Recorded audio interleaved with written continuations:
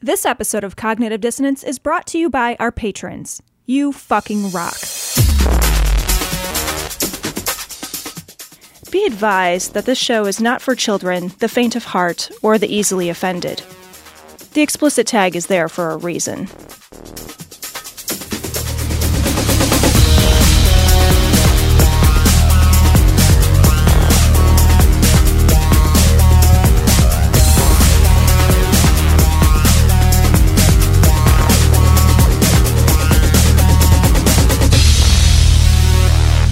Recording live from Glory Hole Studios in Chicago, this is Cognitive Dissonance. What? I forgot. Did you forget it? 470 episodes. We're not going to do a double take. Just go. Just roll Recording live from Glory Hole Studios in Chicago, this is Cognitive Dissonance. Every episode. There you go. I know it better than you do. You got to do it then, because I'm drawing a blank right now. Maybe I'm a little starstruck right now. Every episode, we blast anyone who gets in our way. We bring critical thinking, skepticism, and irreverence. And a perfect memory. So any topic that makes the news, makes it big, or makes us mad. It's skeptical, it's political, and there is no welcome mat. This is episode 472. Actually, Tom, it is episode 473. Also, can you tell Gary to call me? We're already off to a struggle. We're off to a great start. And I think it's because you are a little starstruck. Because I am a little bit. We have on right now somebody who is sort of like a little bit of a hero for both of us, right. Dr. Stephen Novella. Dr. Stephen Novella, thank you so much for joining us. Oh, thanks for having me. I got to tell you, can we call you Steve? Is that okay? Steve is fine. Okay, Steve, I got to tell you a story. Can we call you Dr. Steve like you're a pediatrician? Like I'm a TV doctor. Dr. Steve. Oh, TV doctor. There you go. I'm going to call him Dr. Steamy. Yeah. No. Can you? Right. Nope. Dr. Stevie? So, long time ago, this has got to be 2006, I want to say. I was at a dead end job. I was at a job that was not really great, and I had to do a lot of document scanning, and so that meant my brain could do other things while my hands were busy. And so I was listening to. I remembered a long time ago when I was a kid listening to Art Bell, Coast to Coast AM. And so I thought, I'll just see if they're on the internet. And so I found them and I started listening to them. Well, in the meantime, between when I used to listen to them and when I had started listening to them again, I had read Carl Sagan's Demon Haunted World. I had taken some critical thinking classes. I had sort of expanded my horizons, let's say. You got a degree in philosophy, for example. And so at the moment I start listening to Art Bell, wow, this is fucking bullshit. Oh my gosh, they're talking about crop circles, they're talking about everything else. And so I'm not kidding. Here's what I did.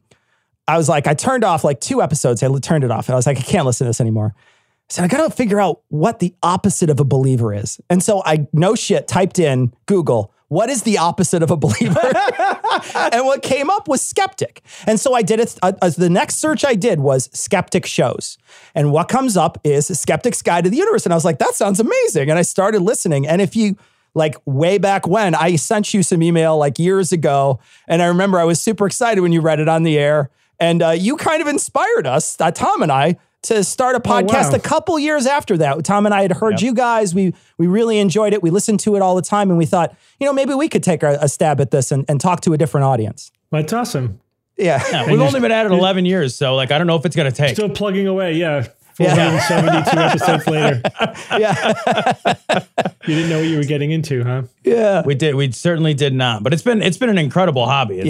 It's been pretty awesome. It's been a lot of fun. It's life-changing. So we want to talk to you today about an article that we sent you from The Guardian talking about the opioid epidemic in the United States. I want to start out and frame the conversation. Are you... where do you stand on opioids? Are you pro-opioids? Are you anti-opioids? Where do you stand on that? Like, how many opioids and do you take how many a day? do you take? That's the key. Yeah. Dozens? It's probably dozens, right? I mean, But you got to calm your nerves before surgery, right? I don't do surgery. I'm a neurologist, in case anyone doesn't know. So I just treat brain diseases with medications, et cetera. As a neurologist, actually, I do not use a lot of opioids because the kind of pain that I treat does not really respond well to opioids. But I'm neither for or against them. They're a tool. They're something that we have. They do what they do. They're very powerful in a good way and a bad way. And if used responsibly, they have a role to play in the management of pain. And I've been doing medicine long enough to have seen this pro and anti-opioid thing come full circle. Because this is every generation now goes through the same thing. What happens is there's the fear that we're overtreating patients with too many opioids. They're getting addicted. We can see the downsides of overusing opioids. And so then we clamp down, and that's it. We're going to really restrict and minimize the use of opioids. And then 5-10 years later, there's this big outcry of we're letting people suffer with pain. We're under-treating patients with pain. We're letting them suffer. We need to give them what it takes to treat their suffering. And then the pendulum swings the other way for another 10 years. And then we have another opioid, crisis where people are getting addicted, and then it swings back. The answer is in the middle. It is rational pharmacy treatment with opioids with a contract very carefully. So in context is everything. So for example, if you're a terminal patient or if you have terminal pain, whatever it takes to treat your pain is perfectly fine. If you have post-traumatic or post-surgical pain where there is a limited period of time where you need to be treated, and if you're in a major accident, you have a broken leg or whatever, you might need opiates to adequately treat your pain. But that should only be for a period of time. And then somebody needs to carefully manage the transition off of opiates towards more longer-term pain management if you need it. Sometimes that's where the ball gets dropped.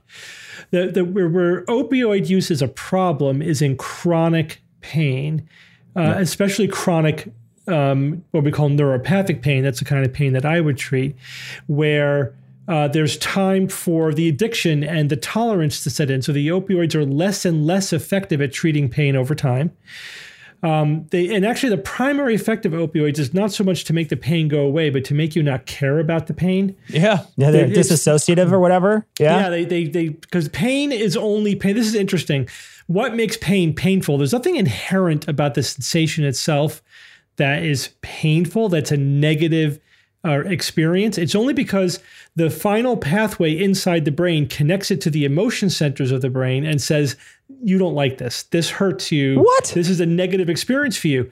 And opiates are really good at blocking that last little connection to the emotion centers that make it a negative experience. I gotta pause real quick because Cecil and I were talking, we were relaying a couple of stories just amongst ourselves a couple of weeks ago. Yeah. And that explains so much. So I'll tell a very brief story that I think that's just absolutely sheds all the light in the world on. I had meningitis a few years back, which is very uncomfortable, and I don't recommend it at all.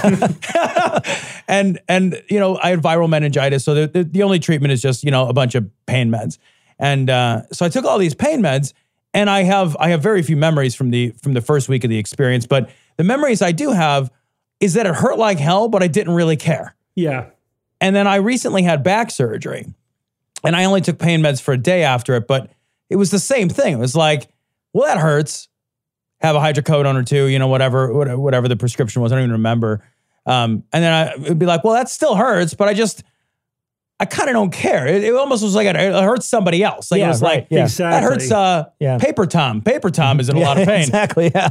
But People Tom does not give a fuck. Matter. Right. So that actually totally explains it. Yeah. Yeah, that's how it works. That's where the euphoria of the medication comes in. That's where it becomes a drug of abuse, right? Because those same receptors that it's binding to, blocking the dysphoria, the negative experience of the pain, creates the opposite effect, which is euphoria. And that's what's addictive about it. That's what's psychologically addictive. But also when it does that, it downregulates those receptors. They get used up. And so then your set point shifts from a good balance to then you're dysphoric all the time and you need the opiates just to not feel like shit. That's where it gets really addictive, where you're just treating the opioid addiction. You're not even treating the pain anymore. You're just taking them just to feel normal, because off of them, you feel horrible. And that's why it's so hard to get off of them. And people have to be weaned off over a very long period of time, because going cold turkey can be just a horrific experience.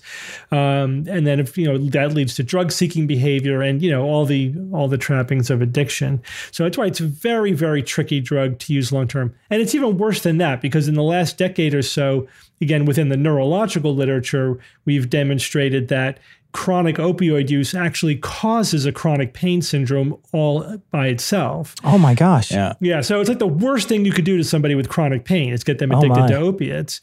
You have to just use it extremely sparingly, but you can't take it away. We need it. We have very few really effective medications for pain.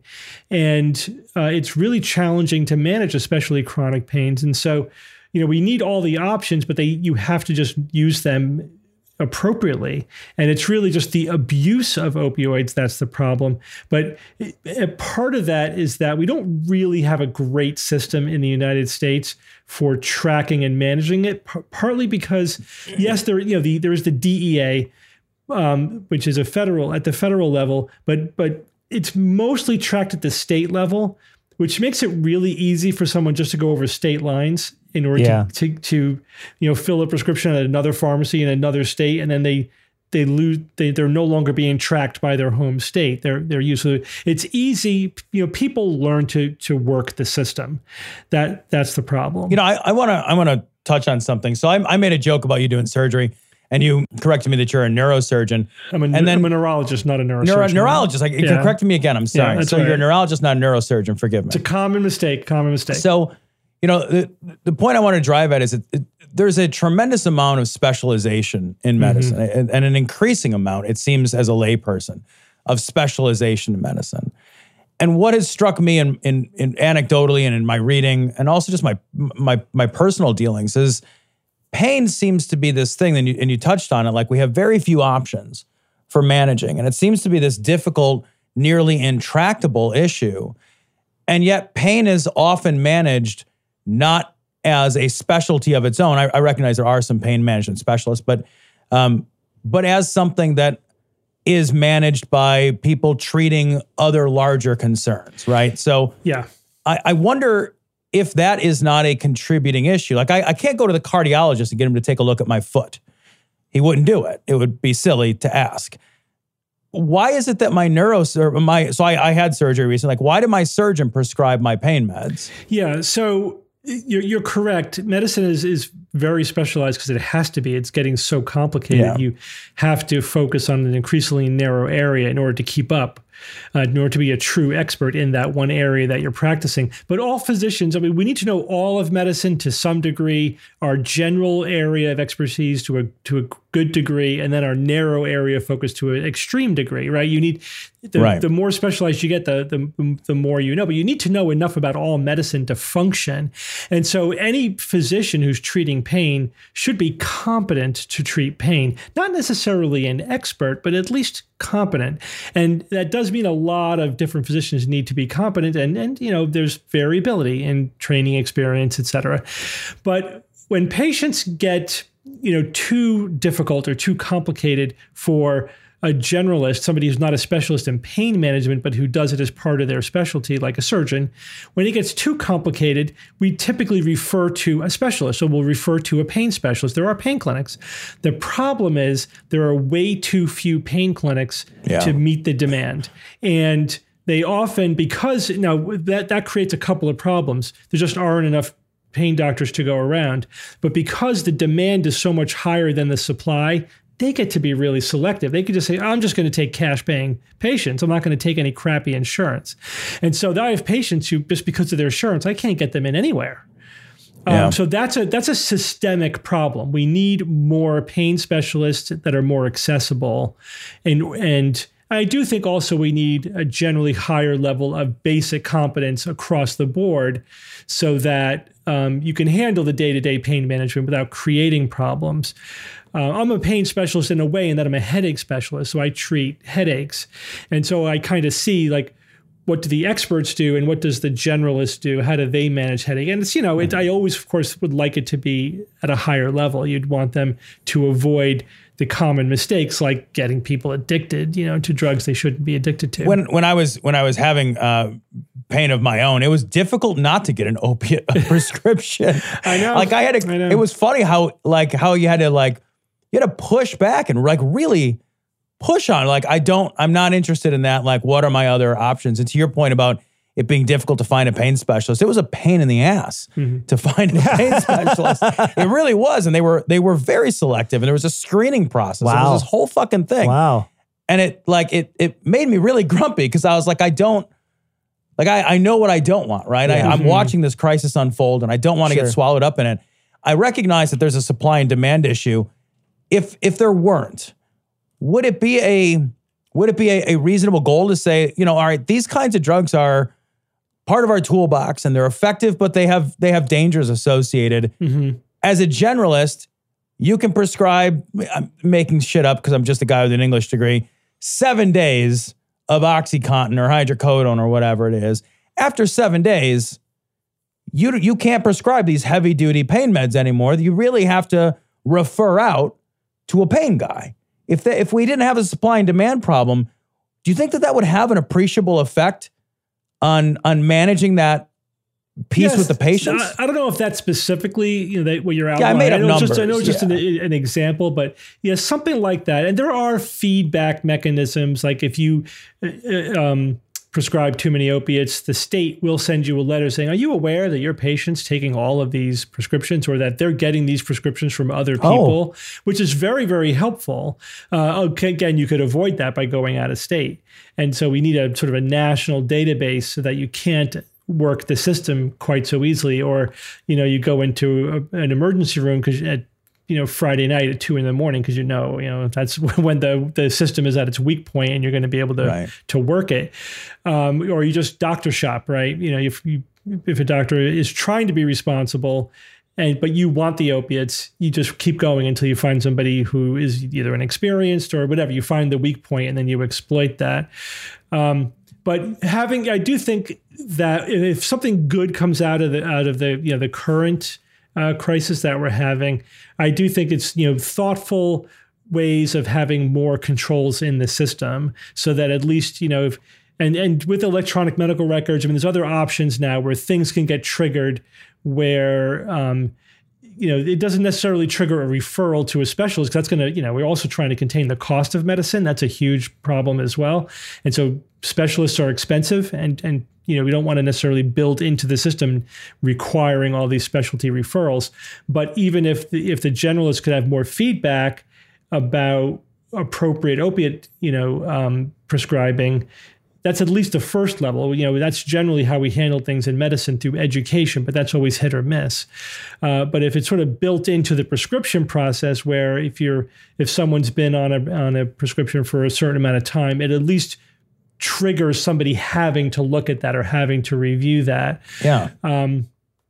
This is a role where I think insurance companies play a legitimate role. I know it's easy to bash insurance companies, and I'm happy to do that when they deserve it as well. But they all are another layer in the system where they could monitor what they're paying for and say, hey, this is not within the standard of care. Are you sure that you're doing the right thing here? And that's fine. The more checks you have in the system, the better, in my opinion.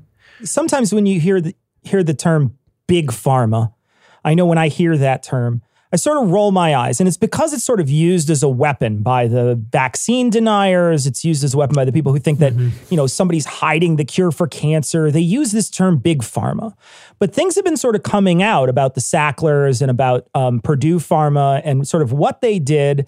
There's sort of been a systematic misleading of doctors using false information or not good studies that are only of like 1 or 2 people to push more and more of this OxyContin onto the public. And it's not to push it on, it's to sell it, right? I know that I'm not naive. I know they're trying to make a profit, right? So they send their salespeople out, and the salespeople are incentivized to sell more higher dosages because they make more money. And so there's sort of this feedback loop. What do you think of the term big pharma when that comes up, because it seems like there's a little bit of circumstantial evidence for some of the stuff that I know I've been arguing against for years when it comes to this. Yeah, it's complicated. You're right, and we tend to make fun of using the term big pharma because of all that it implies, as if the pharmaceutical industry is this one monolithic industry, that they're all sort of conspiring to do things together behind the scenes, like hiding the cure for cancer. Impossible, ridiculous, conspiracy things. But at the same time, the pharmaceutical industry is a critical industry that needs to be very closely regulated, and when they're not closely regulated, they will make horrible decisions. They will exploit the public. They will, push their own agenda. And before the FDA, for example, the pharmaceutical industry was basically a snake oil industry. Right, that's what they will do if they left to their own devices. They will make money. They will do whatever it takes to make money. So we have a very elaborate system of regulation to make sure they're on the up and up. But they are, when there's millions, billions of dollars on the line, man, are they motivated to find ways to cut corners or to stick to the letter of the law, but still achieve their quarterly goal, whatever. They're absolutely going to try to do that. Individual companies, and we need to keep an eye on them, and we need to slap them in the wrist when they step over the line, and when they invent new ways to break the law, we need to adapt and rein them back in. And if we don't rein them in, they will absolutely abuse the system because there's billions of dollars at stake. That's just the way it is. And they will justify it to themselves. They're not necessarily wringing their hands and cackling. I think that it's motivated reasoning, right? We know about this. So they sort of motivated reason their way into thinking that what they're doing is it's good in its own way. They kind of know they're cutting corners, but whatever, it's not bad. People need pain medication to treat the pain. They sort of cherry pick the studies they want to cherry pick, or they do things that are you really as a scientist, I know that's not really legitimate, and I don't know at what level they really know it's legitimate or not. But there's always some combination of they know they're being shady, but they probably convince themselves it's not that bad. You know what I mean? Yeah. So that's why it needs to be tightly regulated. It's too important a thing, to leave it up to corporate executives. We know what that's going to be like. So I want to ask you kind of a follow-up to that. So, reading through a lot of these articles around the opioid epidemic that's going on, and you read through kind of how all this happened, and there's a continuous thread where pharmaceutical companies take doctors on junkets and they do these, but beyond that, they do a tremendous amount of education. Mm-hmm. And pharmaceutical companies they seem to be, from a layperson's perspective, they seem to be the front line in the educational piece to at least a lot of doctors on, what the new medicines are in the market and how effective they are and when to use them. And that seems like, as just a guy out in the world, like that makes no damn sense at all. Like, what role should a pharmaceutical company have in educating doctors who are educating lay people like me who just don't know their ass from a hole in the ground and really shouldn't have the responsibility to know? Yeah, so that is an element of what goes on, and it is concerning, and that is being reined in, actually. But over the last 10 years, especially, it's been really incredibly reined in. It's never been like they're totally in charge of physician education. That's never been true. I know I kind of have a little bit of a biased perspective. I spent my entire career in academia, and certainly academics are the people who are doing the research and then mostly doing the education. They educate new doctors, obviously, in medical school, and they give, Yale gives lectures to all of the hospitals in Connecticut. It's academic physicians who are doing it, not subsidized by any pharmaceutical company, not at their, bidding or anything. But what pharmaceutical companies will do is they will find a physician who already agrees with the perspective that is most amenable to their bottom line, and then say, hey, how would you like to, give some talks for us, and we'll give you a stipend and et cetera. So they're not telling him what to say, but they handpick them because they know what he's going to say. Right. But the one of the solutions to that is, so universities have really clamped down. Like, I don't even see pharmaceutical reps anymore around my office. And you can't give a talk without disclosing all of your ties. So if you were being paid by a specific pharmaceutical company to give you a talk, you have to disclose that at the top of your talk. So you can't hide that. You can't use slides that are like provided to you by the pharmaceutical company anymore. You know what I mean? Like, you have to really, like, who created the content has to be completely transparent. You can't even use that paperclip from MS Word. You can't even use that anymore. So we are moving in the right direction. I think 20 years ago, this was a much bigger problem. But I've seen this has been my career. I've seen it change dramatically. So I think things are moving in a better direction. But again, pharmaceutical companies aren't just going to give up and say, okay, well, I guess we can't do that anymore. They're going to find more subtle ways to do it. And we just have to keep playing that game, just keep ahead of whatever they're trying to do. But, at the end of the day, ultimately, it is mostly academics who are setting the standards, setting the standard of care, being mostly the providers of information. But pharmaceutical companies do play a role. But, and the solution there for the time being has been to just insist on absolute transparency. We talked a little earlier about the people at the pain management being a little overtaxed, being able to sort of choose their patients because they sort of have a wealth of choice. They can choose who they want because they have so many people that are looking to come to them. Doctors all around seem to be a little overtaxed. I know when I go to see the doctor, they essentially sprint into the room, poke me twice, and then run as fast as they can out of the room. Well, maybe shower before you go. I know, right? I don't even know. Like the thing is like, I've had doctors come in the room and just be like, and it's like the old commercial, the Micro Machine guy, where they're talking so fast they can barely understand them. But you have an HMO, and this is the people who you get. This is the sort of the doctors that you're getting. And I don't want to bash on the doctors. I'm sure they do. They probably have a lot of people that they have to see throughout the day. But the point of the question is like it seems like our medical system has these backups anyway. And I know there's a fight in this country between socialized medicine or national health care versus the insurance system that we currently have. Do you think that in some ways, because the doctors are a little overtaxed and maybe they want to get somebody out of their office a little quicker than they might normally, like they might normally spend a little more time with them, but instead they want to sort of turn over the patient. Do you think that maybe that might be a contributor into this? Yeah, absolutely. It's definitely so we were basically talking about managed care, which has been the last 20 years of medicine in the United States. And it's the bottom line is you get what you pay for. So as a society, we've decided we're going to pay doctors, half what we used to be paying them for just spending time talking with patients. And so guess what? You get half as much of that. It's like you don't get something for free.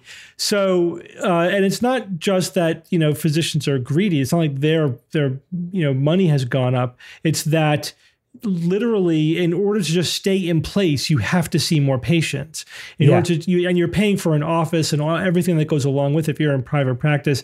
And it used to be in academia that you could just you could spend an hour with a patient and there was really no rush. And just even over the course of my career, the last 20 years, the pressure to be efficient, right, which is how it's sold. You need to be efficient at patient care, which is fine. And I do think what we're seeing is we're optimizing efficiency, but that does come at the expense of just, I think, the therapeutic relationship of just spending time, just making patients feel like they're being given enough time. Like I could see patients like really everything I need to know and do, I can do in 5 minutes. Beyond that, there's no increase in the quality of care I'm delivering to that patient, but their perception is dramatically affected by how slow paced the visit seems and how much time I spend with them, even though I've already gathered all the information I need and I've already made all the decisions I need to make. You know what I mean? It's funny because we don't do that with anything else, right? So like if I went to go see the guy to work on my car, I wouldn't be happier that he spent more time on it as long as it was fixed. And the same thing goes for literally any other, like an appliance guy. I wouldn't want him in my house for 4 hours. But you're not as vulnerable. Yeah, it's very true. It's different when it's your body. It's different when it's your body. It's scary. Like it can be kind of terrifying to be like, this thing doesn't work. Yeah. and now it has a growth on it. I mean, unless you are a physician, you can't judge, really the quality of the medical care that you're receiving. So patients judge it based on the things they could perceive. Like, was he nice? Did they spend a lot of time with me? Those are the things that they can experience. So that affects their perception. And again, I'm actually even at the good end of the spectrum because I practice within academia. I've seen patients in referral so they were seen by a previous neurologist. The patient was unhappy with the care they received. They see me for a second opinion. I agree 100% with what the previous physician did. The only thing I do is spend a little bit more time with the patient, explaining it all to them, because I do have a little bit more of a luxury than somebody who's like really trying to survive in private practice. And so that's really it. That was the only added value that I did, was a little bit more patient education. But that's critical. Patient education is very, very important. The problem is insurance companies, the system doesn't value and reimburse for the time it takes to do that. And so if you don't pay for it, you don't value it, and it doesn't get done. That's the system. This is a systemic problem. One of the solutions that is being implemented to fix this is to use physician extenders, right? So you have a nurse who does the education piece. Right. So the doctor goes from patient to patient, but then you say, okay, now I'm going to hand you off to my nurse practitioner or whatever, and they're going to spend 20 minutes with you doing the patient education part. Because you don't really need me to do that, to tell you the same thing. Somebody else could do that who's getting paid half as much as I am or whatever, so that it just makes the system more efficient. And overall, we could spend collectively more time with the patient. But you never, to maximize efficiency, you never want somebody doing something that's below their pay grade, right? Because that's an inefficiency. You always want somebody to always be operating at the maximum of their pay grade, because that's when you're getting the most value out of them. Again, just looking at this from a systemic point of view, not a personal point of view. And so that's where the system is moving. And I think that's fine. That's a good solution to it, either that or we just pay people more. Because I tell you what. And this is where I get alternative medicine practitioners drive me crazy. Like, hey, we're better because I'll spend 2 hours with you. Of course, you're paying them cash. You're paying them cash on the barrel. If you pay a doctor that much cash on the barrel, they'll spend 2 hours with you too. And in fact, there are so-called boutique services where you could do just that. If that's what you want, you can have it. You just have to pay for it. It costs money. Yeah, absolutely. I want to touch on the insurance piece though, because I found a piece of an article and I want to read it to you.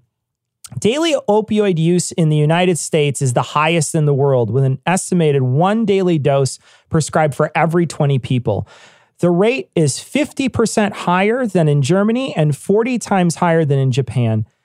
I want to ask you, do you think that, the system that we have, profit-based system, do you think that that's a contributor when we talk about, whether, because clearly in those other countries, maybe the pharmacy companies aren't making as much money, or maybe they're not as well reimbursed as they are here. Do you think our system is sort of creating this?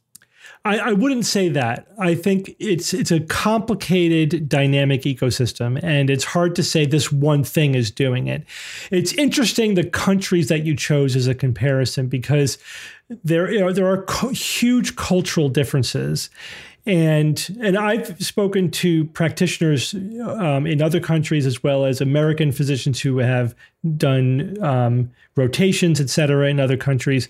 And so there's something else that I think that at play here. So I think the short answer is yes, but there's other factors. For example, in Asian countries in particular, patients are expected to endure a lot more pain than in American and European countries. So like in Japan, for example, a colleague of mine did a GI rotation in Korea. So this is during this rotation, they were scoping patients. They were sticking a camera down their throat into their stomach to take a look to see if they have an ulcer, right?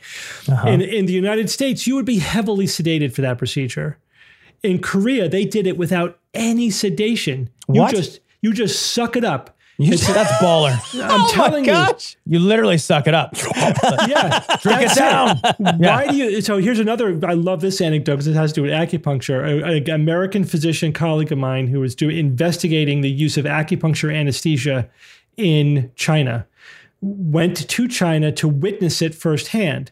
And so he was there with a translator, and the patient was getting surgery, they were opening him up, opening up his belly and doing an appendectomy or whatever. And he was getting the acupuncture, and that was it.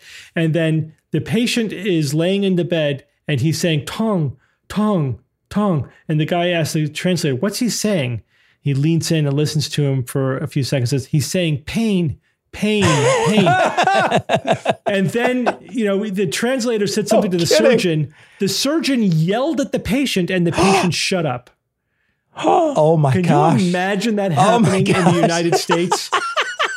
Shut your mouth. I mean, think about it. Sip it up, you. There's pain is very cultural. Is the bottom line of all that, and your willingness or ability to tolerate the expectation of how much pain you should tolerate is differs, from culture to culture. I think in the United States, we're very pampered here, and people expect this pain-free experience, which is fine. I'm not criticizing that. But that's the expectation. And so I think that's another thing. You can't factor that out. When you can't compare us to Germany or Japan and not consider the cultural differences. Yeah, I guess that's fair. Between that. But sure, having said all of that, absolutely, the pharmaceutical industry is playing a role too. We know that now. That's been well documented. That's playing. But teasing apart all these various factors is difficult. So I wanted to get back to the customer or patient satisfaction piece. So, as you navigate as a layperson, you navigate the medical system. What seems to be happening is that there is a confusion or a translation between patient and customer, where the patient is now providing survey feedback on whether they're happy or not happy with the care that they received. And that has appreciable effects on, how doctors are rated to the public, and also how they're disciplined, according to the Guardian article I read, at least, how they're disciplined within their own practice or within their hospital. And, their credibility is called into question if the patients aren't happy. And as a result, there is, at least from what I've read, there is a push to say, look, we want to make people happy. They came in here, they're in pain. I'll give them a pill. They'll leave happier. So more pills get prescribed. And that seems entirely logical, but also I want to ask you about this idea of the patient as consumer. I'd just like you to kind of talk a little bit about that. And then I think I have a follow-up that I want to ask you about when you're done. So what do you think about this idea of the patient as a consumer providing feedback that drives care? Yeah, it's very problematic.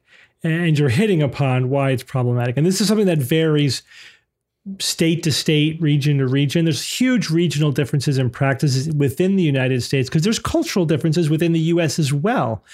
And that idea, like to what degree is the patient a customer that we're supposed to make happy, I think, plays a huge role. Now, of course, there's a layer there that's legitimate and useful. We are providing a service, but it's a professional service. Sometimes people forget that professional part. So we are constrained by professional ethics, by the standard of care, and then within that context, we can meet the patient's expectations, try to optimize their experience. So there's, what we might call patient-centered practice. That's totally fine. We have to consider the patient's experience and what they need and want out of the therapeutic relationship, but within the context of professionalism and quality control. Now, but when the patient as customer gets out of control and takes on, I think, an oversized role, it becomes hugely problematic. And I can't name names, but again, I have colleagues who practice in parts of the country where the culture is way towards the patient as customer end of the spectrum. And it's horrible for medical practice because then if you're paranoid about making your patient happy, you can't give them tough love, right? You can't say, no, I'm not going to give you that opiate because it's not the right thing to do. You'll say you'll do whatever it takes to make them happy so you get a good review. And believe me, that is the pathway of least resistance. So fucked. I am there all the time, even in Connecticut, which is, I think, towards the better end of the spectrum. I'm sitting in front of patients on a weekly basis all the time where they're pushing me for narcotics or for benzodiazepines or whatever, addictive medications for one thing or another. And I'm explaining to them why I will not give it to them. And they're not happy. Sometimes they get downright mad at me, but I have to hold the line. I have to give them tough love because that's my role as a professional. So listen, I will not give up on you. I will keep working hard to do what's right for you, but I can't do this thing because it's not the medically right thing to do. And I get negative reviews. I suffer the negative review. That patient's going to ding me because I did not make them happy. But I need to trust that, that my superiors are going to understand that that's the nature of what we do. You're going to make some patients unhappy because you did the right thing. But there are some healthcare systems within our country where that is not what happens. What happens is you did not make that patient happy. The patient is always right. Do whatever it takes to make them happy. And so that becomes pathological. So that's another element to this whole thing, is that culture of, how willing are we to hold the line against, patient satisfaction because it's the right thing, professionally, medically speaking, it's the right thing to do. So I wanted to, as my follow-up to that would be a curiosity on how you feel. You've got the situation we just discussed, or you just discussed, and then as a patient, the patient is in an uncomfortable spot, I think, right now too. We've got this opioid crisis, and you look and you read these articles, and you can see the ways that it was manufactured, and the ways that a lot of people were misled. Yeah. And there are other examples of this. Vioxx was another example. There's examples of this where, doctors were misled, patients as a result were misled. Patients are expected to some degree to act as informed consumers. Mm-hmm.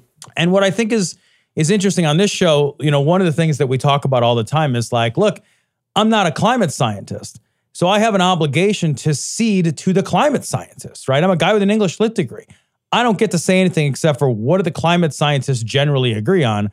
I recognize I can't read that literature. Right. I don't have the tools to read that literature. And the same is true for medicine. But to be an informed patient, that's kind of our obligation. But then that sort of forces the patient between the rock of Google University and the hard place of, hey, I got 3 different opinions and I don't know how to evaluate them. Or I'm reading reviews, which we just discussed are problematic, to try to decide who's right or wrong. And you know what I mean? There's a difficulty there in terms of remaining skeptical, remaining informed, recognizing your limitations in a field that you are not an expert in. Yeah. I'd love to get your thoughts on that. Yeah, it's a mess. Yeah, I agree. That's why the system has to work. That's the only solution. And that's why, we need to maintain really rigorous science-based standards of care, because there's no other substitution for that. Patients can and should be as informed as possible, but unless you want to go to medical school, and not only that, even going to medical school is enough, because you would have to be a specialist in whatever narrow area of treatment you're currently getting. Right. Yeah. And it's not practical. You just can't do it. I have to defer to experts even slightly outside of my area of expertise, right? Yeah. Like, I'm a neurologist. I wouldn't treat a patient with MS. It's too complicated. I'm not an MS specialist. I can't ethically treat multiple sclerosis, even though that's a neurological problem and I'm a neurologist, because it's become so hyper-specialized and I'm not a specialist in that area that it's really not appropriate for me to do it anymore, right? That's how that's how the system works right now. So I think from the patient's point of view, you need to be as informed as you can be. You need to use common sense, but I think also at the same time you need to find a doctor you can trust. And you need to know how to do that. That's a skill unto itself, like how to evaluate. How do you do experts that? And professionals. Yeah. So you want to know, like, what is their training? What is their are they board certified in this specialty? Are they practicing outside of their areas of specialty? Are the opinions that they give me, do they comport with, the mainstream? If I read like the National Cancer Institute says X, does my doctor agree with that? Or are they telling me something that sounds way different than what other experts are saying. And that's a lot of work. I agree. I mean, but there's no substitute for that. And I always tell my patients and anyone who asks, if you're not comfortable with the first opinion, get a second opinion, get a third opinion. Sometimes you have to, if there's a critical medical decision that you're trying to make, it's worth, expending the time, if you don't feel comfortable with that first opinion, but you have to check yourself as well. Don't just search for the opinion you want. That's because if you search far enough, you'll find an expert to tell you anything. You know what I mean? So it is tricky. And I think to me, that's one of the worst things about the alternative medicine phenomenon, is that it's eroding the standard of care within the system. And now quacks are infiltrating the system, and they are diluting the quality, the respectability of expertise itself.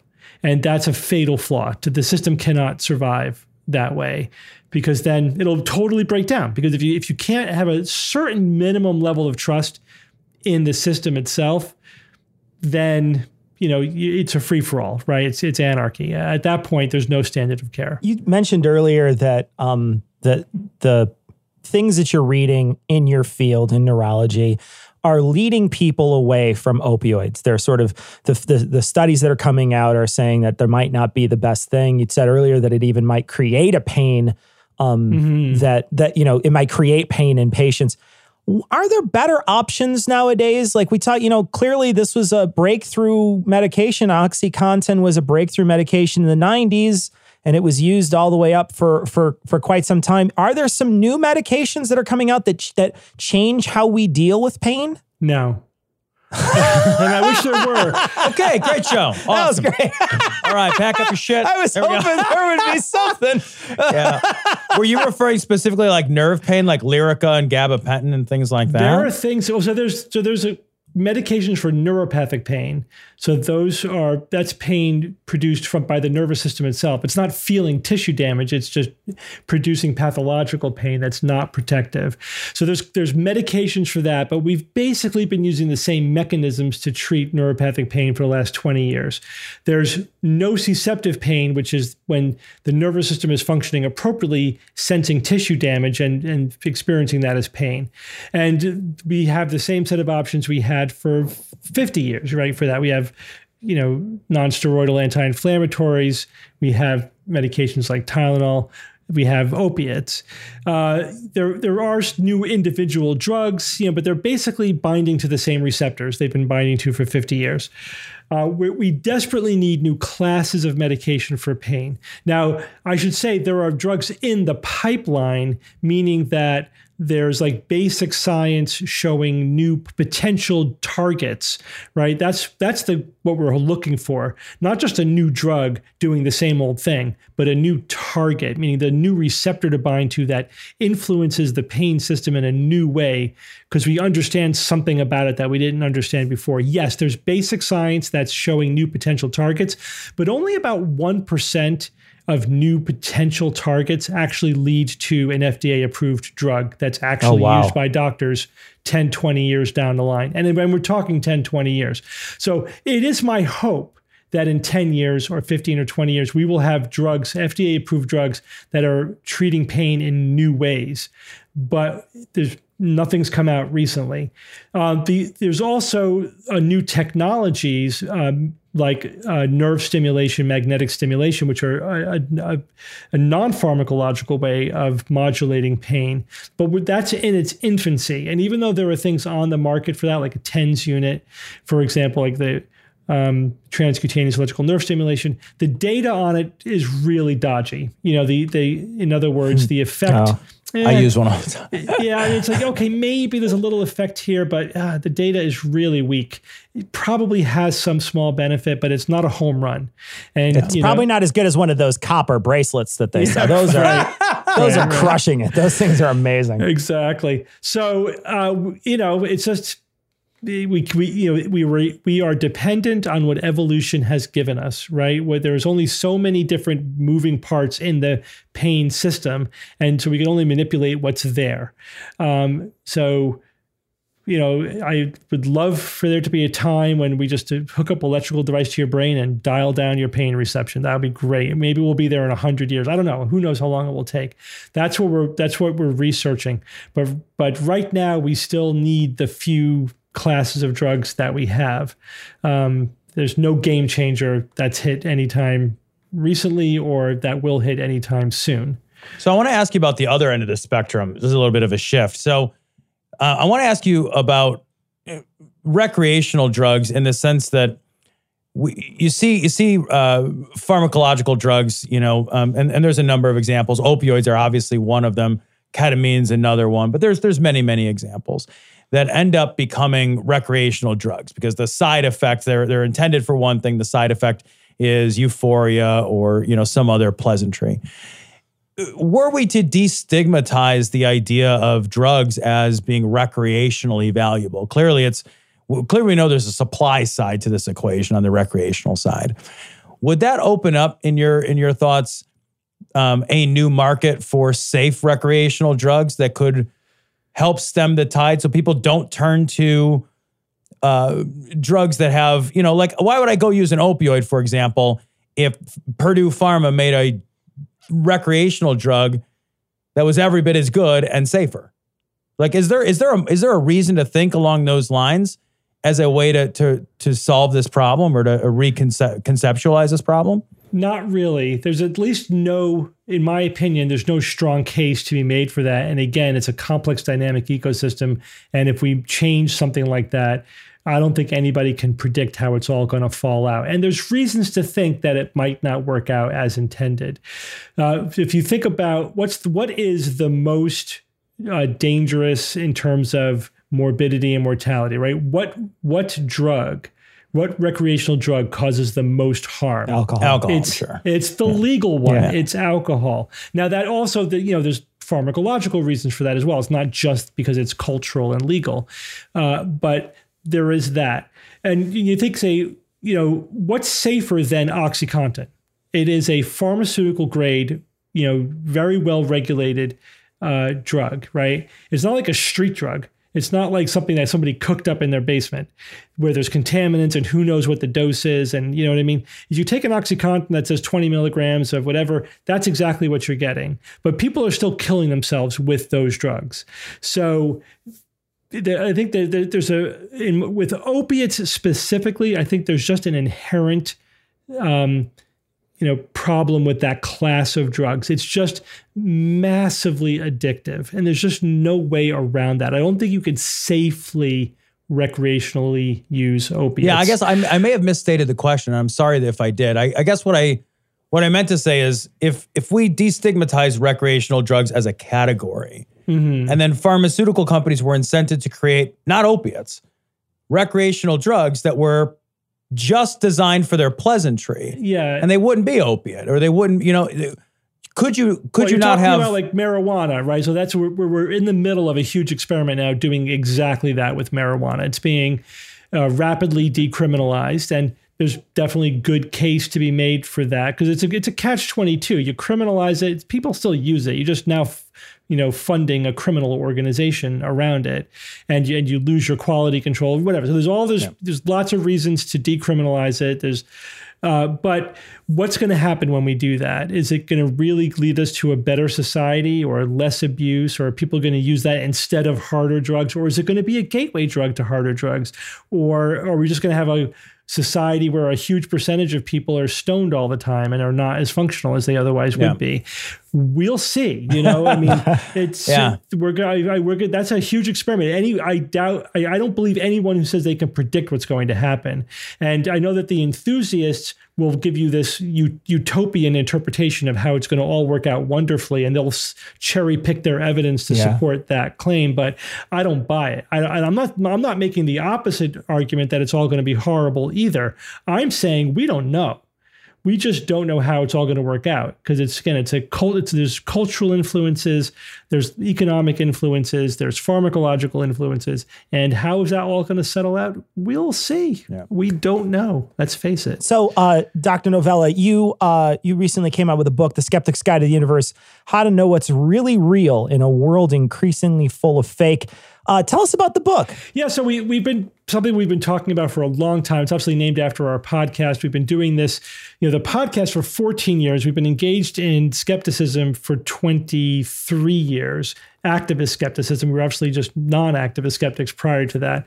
And this is the culmination of everything I think that we've learned over the last couple of decades. We wanted to create a book that would be two things, really. One would be a primer for the newly minted skeptic, or somebody who is skeptically curious, or just you say, hey, what's this whole critical thinking thing about? Or someone says, my cousin, needs an introduction to scientific skepticism.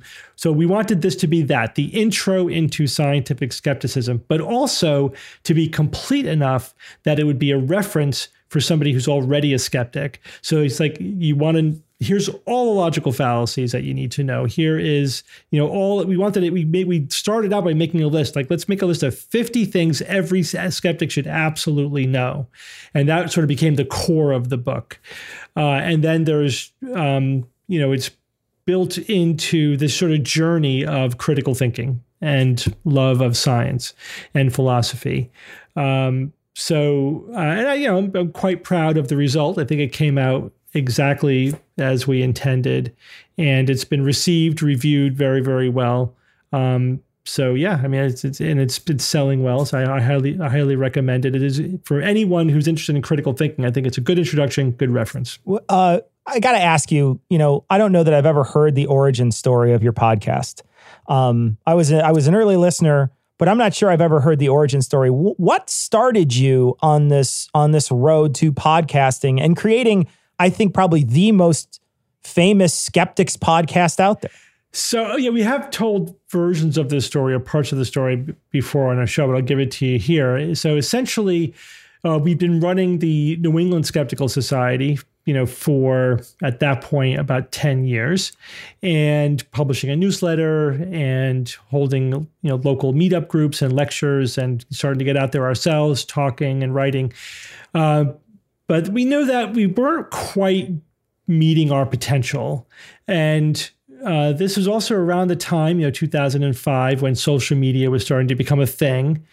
And we're like, guys, we really got to do something. We got to do more with our skeptical activism.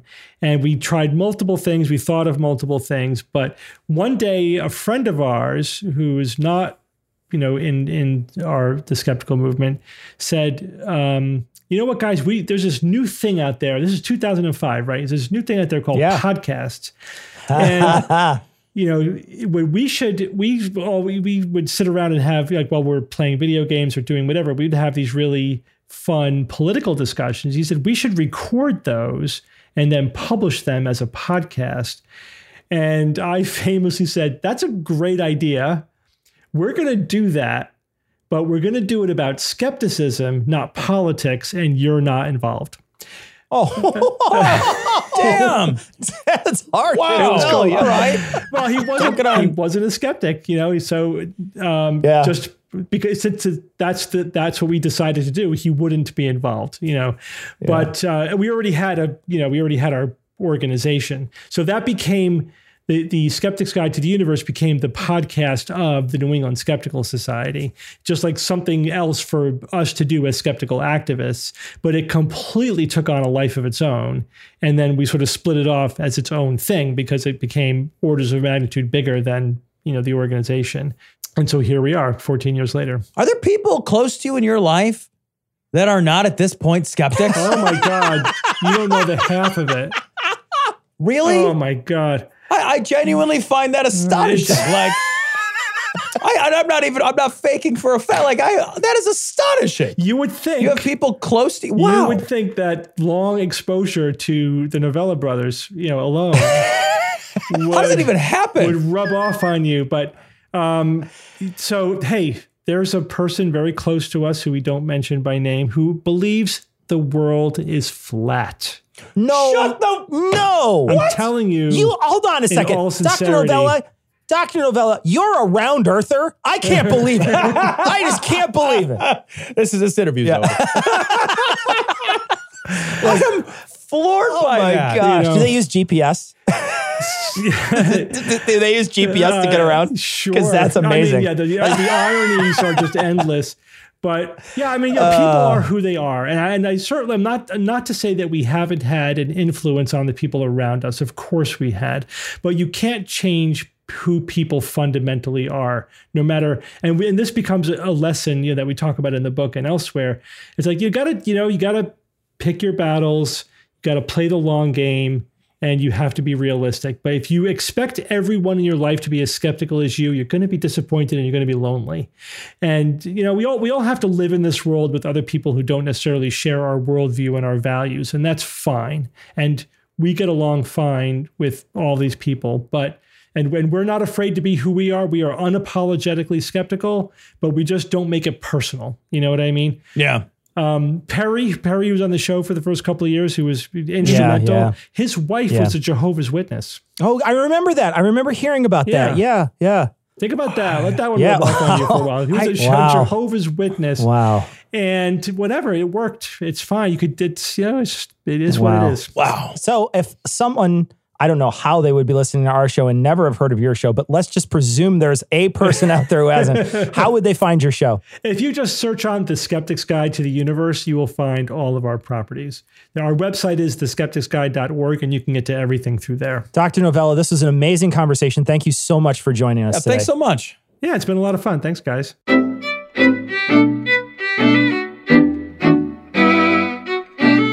So we want to thank our patrons. Of course, we want to thank all our new patrons and all our old patrons. We're going to read off the names of the new patrons. Don't be ageist about our patrons. Our patrons, you're beautiful just the way you are. You are beautiful. Patrons.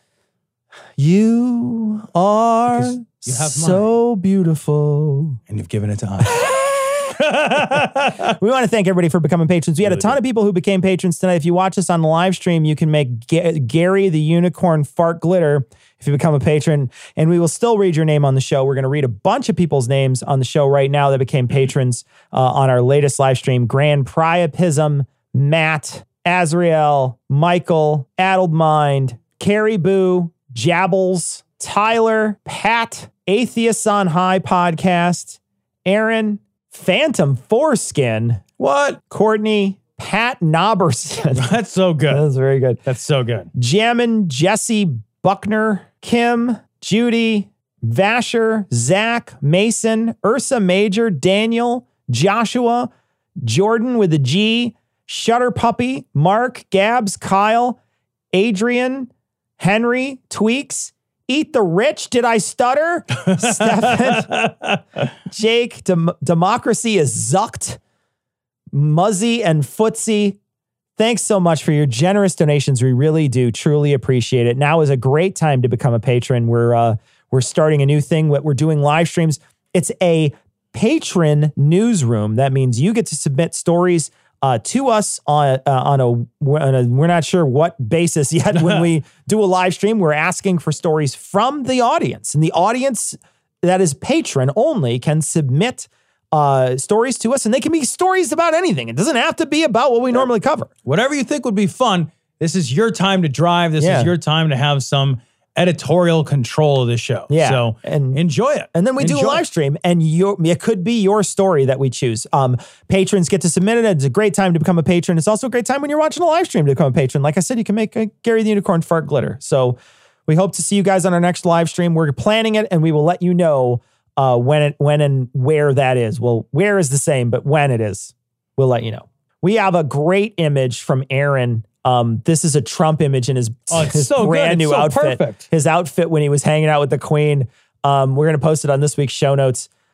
This is episode 473. Tom, we got a message from, I don't know that I want to read it because there's some personal information in it, but it's a message about abortion. Yeah. And this person said their sister has a rare genetic condition where her chances of any of her pregnancies resulting in a baby are 1 in 3. And when she was first trying to have children, she had 3 times gotten through the first 3 months of pregnancy, only to find out at the doctor's office that the fetus no longer had a heartbeat. And she was each time given the option to go home and wait for the miscarriage or just have the fetus removed. The third time that she was wheeled back into surgery, she had a bitchy old nurse come look her at a chart and then snidely make the comment about her keeping her legs closed, then walked out. And this person says, maybe some of the numbers might be skewed if we talk about this. This isn't an abortion. The thing is dead. It's dead already. The fucking fetus is dead. It's 3 months in. Fetus didn't make it. Sorry, it's a sad day for everybody involved. Nobody's fucking happy. There's no party poppers. Nobody's fucking, they're not having a fucking gender reveal party for the 3-month-old stillborn fetus. Right. Nobody's happy. Right. But yet we're still like, oh, you know what? We want to fucking shame these people. No, well, that's because there's a mentality that ties any kind of an abortion or any kind of procedure that is the same procedure as abortion with this moralistic bullshit around promiscuity. Right. That's what that keep your leg closed. That's all it is. It's being moralistic about promiscuity. Yeah. It's fucking bullshit. It's the fucking 21st century, you old bitch. Yeah. What is it? It's okay for people to have sex. Yeah. You know, what the fuck? If you don't want to have sex, don't have it. Yeah. That's the amount we all get to decide. Super easy. You get to decide that. You can be an angry insult lady. Right. You know? I want to say I saw a video this last week. Maybe it was last week, 2 weeks ago, something like that. And it was a video of these people, these fucking wretches who sit around. I don't even know. I think it's the last abortion clinic in one of those shithole states. And they sit around like vultures waiting for a person to come. And then they have these people who are volunteers. They wear those orange vests, you know, like the safety vests. Right. And these are volunteers like that are just trying to get the person who wants to get an abortion in the door safely and hidden. Yeah. They have to put a coat over the person's head. It's a woman, right? Over her head. And then basically walk her because she can't see. Right. So walk her while these people with bullhorns hold the bullhorns up to the coat and scream at her about how she's going to kill her baby. And it's just the most wretched. It's the most wretched thing I've ever seen. And they crowd up on her, and I'm thinking to myself, I'm like, I know you shouldn't hit those people. I know that's bad, but every part of me wants to hit them. Yeah, I was going to say, every part of me wants to do it. Well, you shouldn't do it because that's what gets played, not their awfulness, right? Like not their awfulness ahead of time. None of that gets put in the media. What gets put out there is some asshole clocked this fucker. Right. That's what gets put out there. It's always going to be the worst spin for you because you use violence, right? It's always going to be it's not that I disagree with punching one of those, because I'm like, part of me is like, I want to hit one of those people so hard that fucking goddamn like that fucking horn gets stuffed in a place that they can never remove it. Unless they get an abortion. I mean, you're right. You have to wheel them in because I've stuffed it so deep in you. They're going to need a vacuum to get it out. But you watching it, it just makes me seethe. I'm so mad at it. And I know there's people who do this work. That's their job, is to go stand there around these people to make sure they don't get accosted when they go in. It's unbelievable. Tom, we got a tweet. Would you want to read this? I do. This is from Bishop Thomas Tobin. He says, a reminder that Catholics should not support or attend LGBTQ Pride Month events held in June. They promote a culture and encourage activities that are contrary to Catholic faith and morals. They are especially harmful for children. Shut the fuck up. The irony meter just goes, whoop, whoop, Bishop whoop, Thomas whoop, Tobin. Whoop, whoop. Unreal. Like, how tone deaf to yourself do you have to be? Right? So in reply, Charlie Hines TV says, just because there's a restraining order banning you from getting close to children doesn't mean all Catholics need to stay away from pride events. That's amazing. That's really harmful to children when you are a priest that rapes them. Jesus Christ. We got a message from Chris Matheson, the author of the two books, Story of God and The Trouble with God. He came on the show a couple times. Really funny guy. We had him on talking about Trump, that guy. And he's great. He's just a great guy. There's a really funny video that we're going to post on this week's show notes. It's God's Art Museum, and it's basically him talking about old-timey paintings, and it's hilarious. As God. It's hilarious. It's so good. It's very funny. So check it out. It's on this week's show notes. Very funny guy. Hopefully, Bill and Ted 3 comes out next August. He says he's going to have a new book mocking Buddhism at that time. He's going to come on the show, hopefully next August. So that'll be great. But Chris Matheson, huge fan of Chris. Awesome guy. And we're looking forward to having him on again. But check this video out. Very funny. We got an image. This is about, what is it, Arthur? Is it what it's called? Yeah, Arthur. So Arthur's the gay aardvark wedding. I want to post this on this week's show notes. The person only left their email address, so I don't want to read who they are because I don't know who they are. But the person who sent this, thank you very much. This is funny. We're gonna post it on this week's show notes. Check it out. So Kyle sent us a message and said, hey, I want to make you guys a rosary. So we were discussing the sad Trump coin and the rosaries, and they said they want to make us a rosary, a special rosary. If you send us a message, we will tell you where to send it. It's Glory Hole Studios. We'll give you the email address. We'll send you the email, or not the email, the actual snail mail address. And I do remember you, Kyle. So if you want to send us a rosary, we'll put it on Gary. Gary's already got fucking fuck me beads on from Louisiana, so might as well have a rosary too. The rosary is fuck me beads for little kids. Is that what that is? Is that what that is? They walk in like, show me your tits. Yes, it is. Show me your tits, 10-year-old. Here's some fuck me beads. Laurel sent in this image. We're going to post it on this week's show notes. We asked someone to draw, a bald eagle rubbing its testicles on a flag. And now we have a coin. There's a coin, an actual silver eagle coin of that. We'll post it on this week's show notes. Laurel, hilarious. Asked and answered. Thank you so much. Bravo. We got another image from Aaron. It's a Garbage Pail image, Garbage Pail Kids. If you remember back in the day, Garbage Pail Kids. I had Garbage Pail. Man. My dad used to get so mad when he would give me an allowance, and he'd give me $1 or whatever, and I'd go and buy Garbage Pail Kids. And he would get so mad that I wasted my money on him. It was a waste. Stop giving him my allowance. It's a total waste. Yeah, he's right. Oh, I know. It's not like he was wrong. Oh, I know. Yeah, it was a total waste. Yeah. Would you ever do that with your kids? No, I don't care what they buy. Yeah. It's their money. It's their money. Their money. Yeah. Short of illicit shit, Kids buying Oxy. Yeah, right? Yeah. If he shares, cool. Right, exactly. Yeah, no, I don't give Daddy's a shit. back hurts. Give Daddy an Oxy. No, I don't care. Oh, that's so funny. Well, anyway, there's a Garbage Pail Kid of Donald Trump. It's not Donald Trump, but I don't want to ruin the joke, so check it out. It's on this week's show notes. So I want to thank Dr. Stephen Novella for joining us, talking to us about the opioid crisis, and we really enjoyed having him on. He is one of the hosts of The Skeptic's Guide. You can find out all about that podcast at theskepticsguide.org, where you can also buy their book, become a patron of theirs, check out their podcasts. They're great guys, though. Anna Gal, they're Cara Santamaria, who has also been on our show. She's terrific as well. Is part of that podcast group. So if you want to check out their show, if you haven't already, I'm sure you have, but if you haven't already, you can check out their show at that link. There'll be a link on this week's show notes. We want to thank Dr. Novella for joining us this time. If you have any stories that you want to talk to us about, we're still collecting those. The opioid, if you have a question or a comment about what Dr. Novella brought up this time, you can send that as well. dissonance.podcast@gmail.com. We're going to collect all these, and then we're going to basically redact all the information that needs to be redacted, like fucking Barr here. We're going to be fucking Barr. We're going to shorten it to next to nothing. Yeah, I'm going to turn it into a 4-page report. But we're going to redact all the pertinent information, because a bunch of people did send us messages, but they were like, hey, don't read my name. Don't say anything about me. Can you remove some of the details of my story? So we are going to do that. And then we're going to read some of the things and also summarize some of the things that were sent to us, and then chat about them as an extra for people. So you still have about a week to get those in.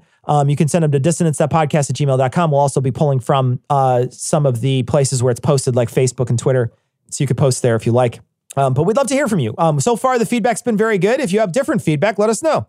We really enjoyed doing the episode, and we love to hear how you liked it. So please send us a message if you did or didn't, or if you have a story. But that's going to wrap it up for this week.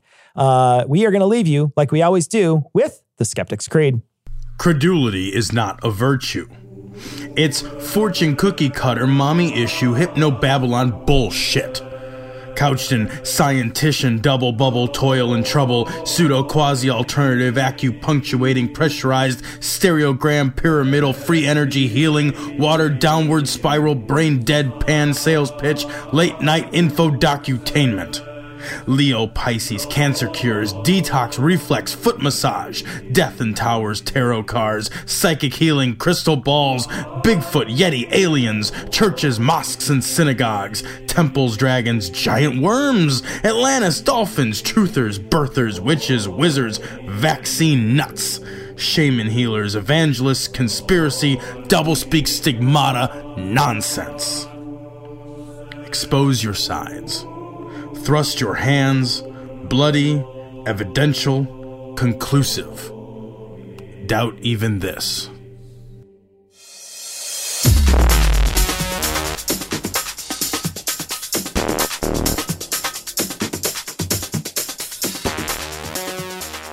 The opinions and information provided on this podcast are intended for entertainment purposes only. All opinions are solely that of Glory Hole Studios, LLC. Cognitive Dissonance makes no representations as to accuracy, completeness, currentness, suitability, or validity of any information, and will not be liable for any errors, damages, or butthurt arising from consumption. All information is provided on an as-is basis. No refunds. Produced in association with the local Dairy Council and viewers like you.